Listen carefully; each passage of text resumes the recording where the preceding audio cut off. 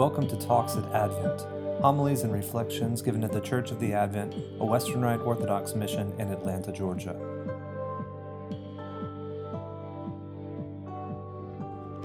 In the name of the Father, and of the Son, and of the Holy Ghost, God is one. Amen. Does anyone have any problems that they brought with them to church today? Anything that's been weighing on you that may be distracting you from the liturgy this morning? Kids? Is there anything that makes it hard to think about God right now? I know school just started. Are we worried about school? Excited about school? What about friends? New friends, old friends? Yeah? You haven't started school yet, but it's coming. You thinking about it? Okay, good. That's good. It's good to be excited about school. It's good to be excited about learning things. I was not always excited about school. Sometimes school stressed me out as a kid.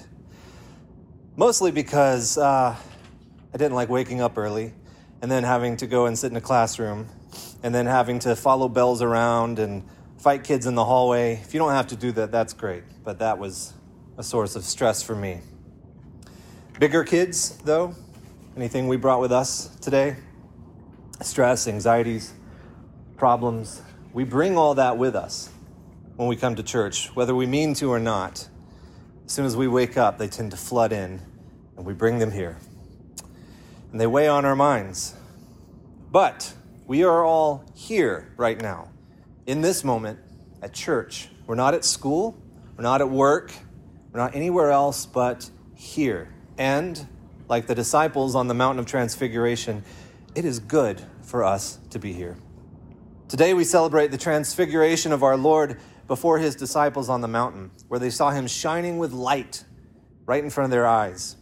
The story is recorded in all the synoptic Gospels of Matthew, Mark, and Luke, but it's in Luke's account uniquely that there's a small detail recorded that the disciples, Peter, James, and John, were heavy with sleep. Jesus had taken up the three disciples with him onto a mountain to pray, but they were tired.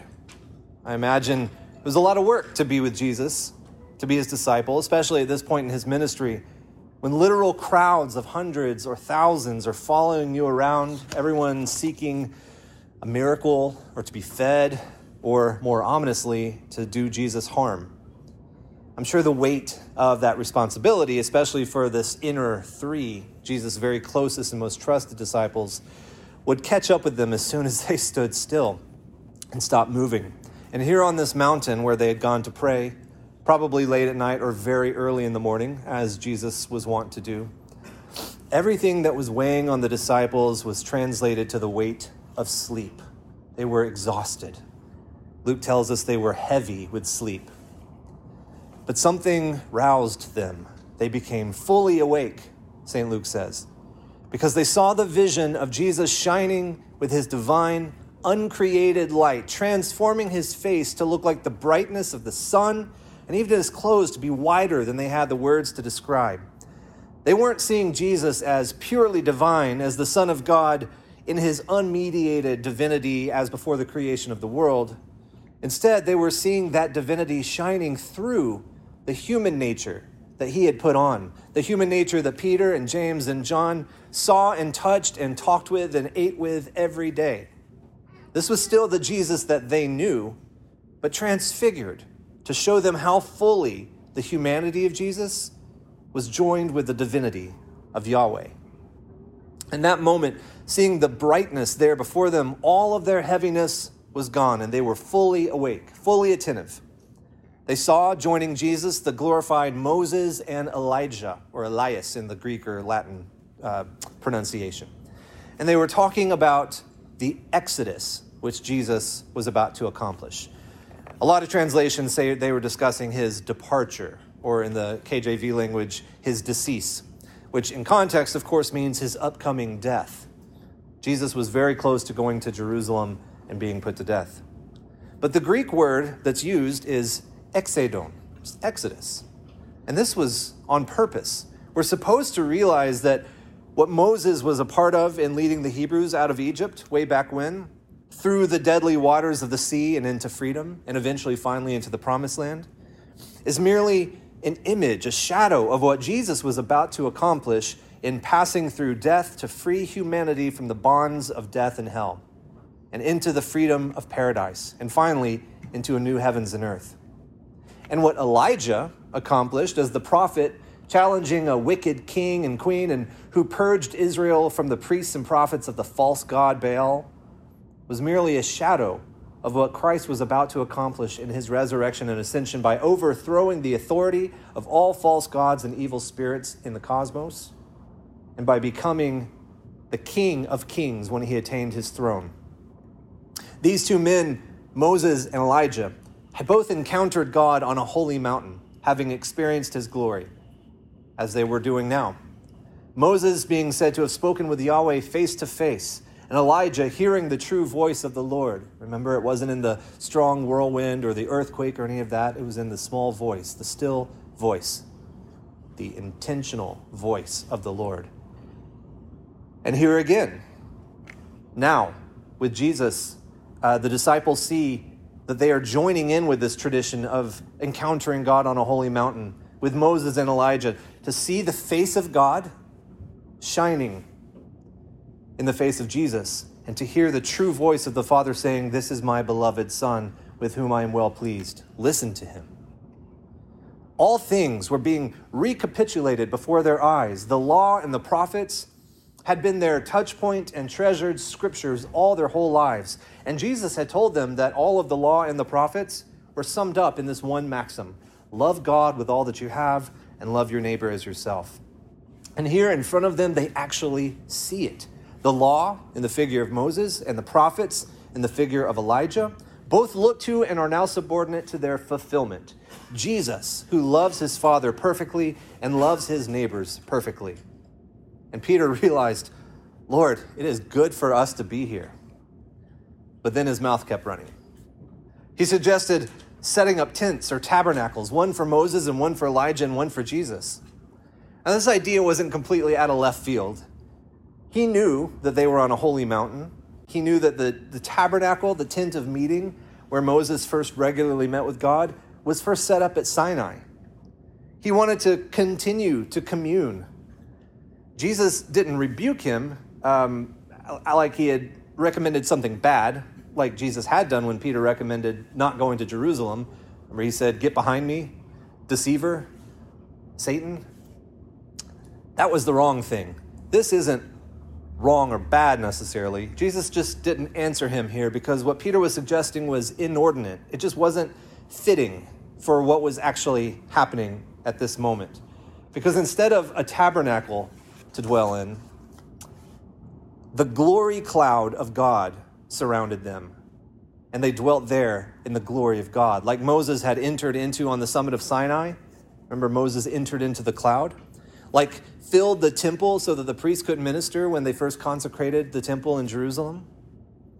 This cloud of bright darkness, which reveals but also hides, descended on them.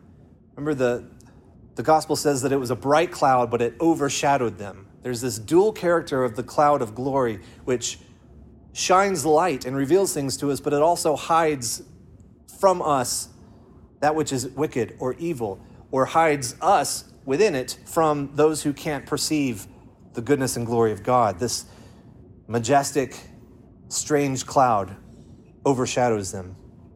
And it replaces the heaviness of their sleep with the weight of glory as it descends. And it puts their focus entirely on Jesus, as did the voice of the Father. In fact, this is a Trinitarian theophany, with Jesus there, the Father's voice, and the Spirit surrounding them in the form of this cloud of glory. Much like at the baptism of Jesus, another Trinitarian theophany. Remember where Jesus is there? We hear the voice of the Father, and we see the Spirit descending on them, not as a cloud of glory, but as in the form of a dove. Because in his baptism, he consecrated the waters of the world to communicate to those who would be baptized into him the saving effects of his exodus, i.e. his death and resurrection, which he was about to accomplish. So all of these truths, all of this glory, the disciples saw and heard and experienced because they were awake. They had come to the holy mountain and put off the heaviness of sleep, the weight of all that they had carried with them up the mountain. Today, here, in this place, you have ascended a mountain. This is a holy mountain. And here on this holy mountain, we've come to experience the vision of Christ. The vision of Christ is offered to us here in the scriptures, in the prayers and the propers of the Mass, and crucially, in the blessed sacrament of the altar, where we are invited to behold the Lamb of God. What do we do before we partake? We behold.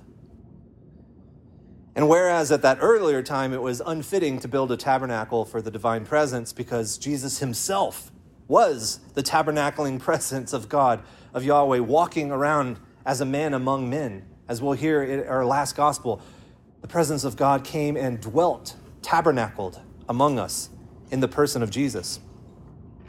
But now, after his resurrection and ascension, it is fitting to have a tabernacle. We have built a tabernacle. The sacrament tabernacles here on the altar. But even more importantly, once we receive it today, it will tabernacle within us. And as walking tabernacles, we can then bring the presence down the mountain and out into the world.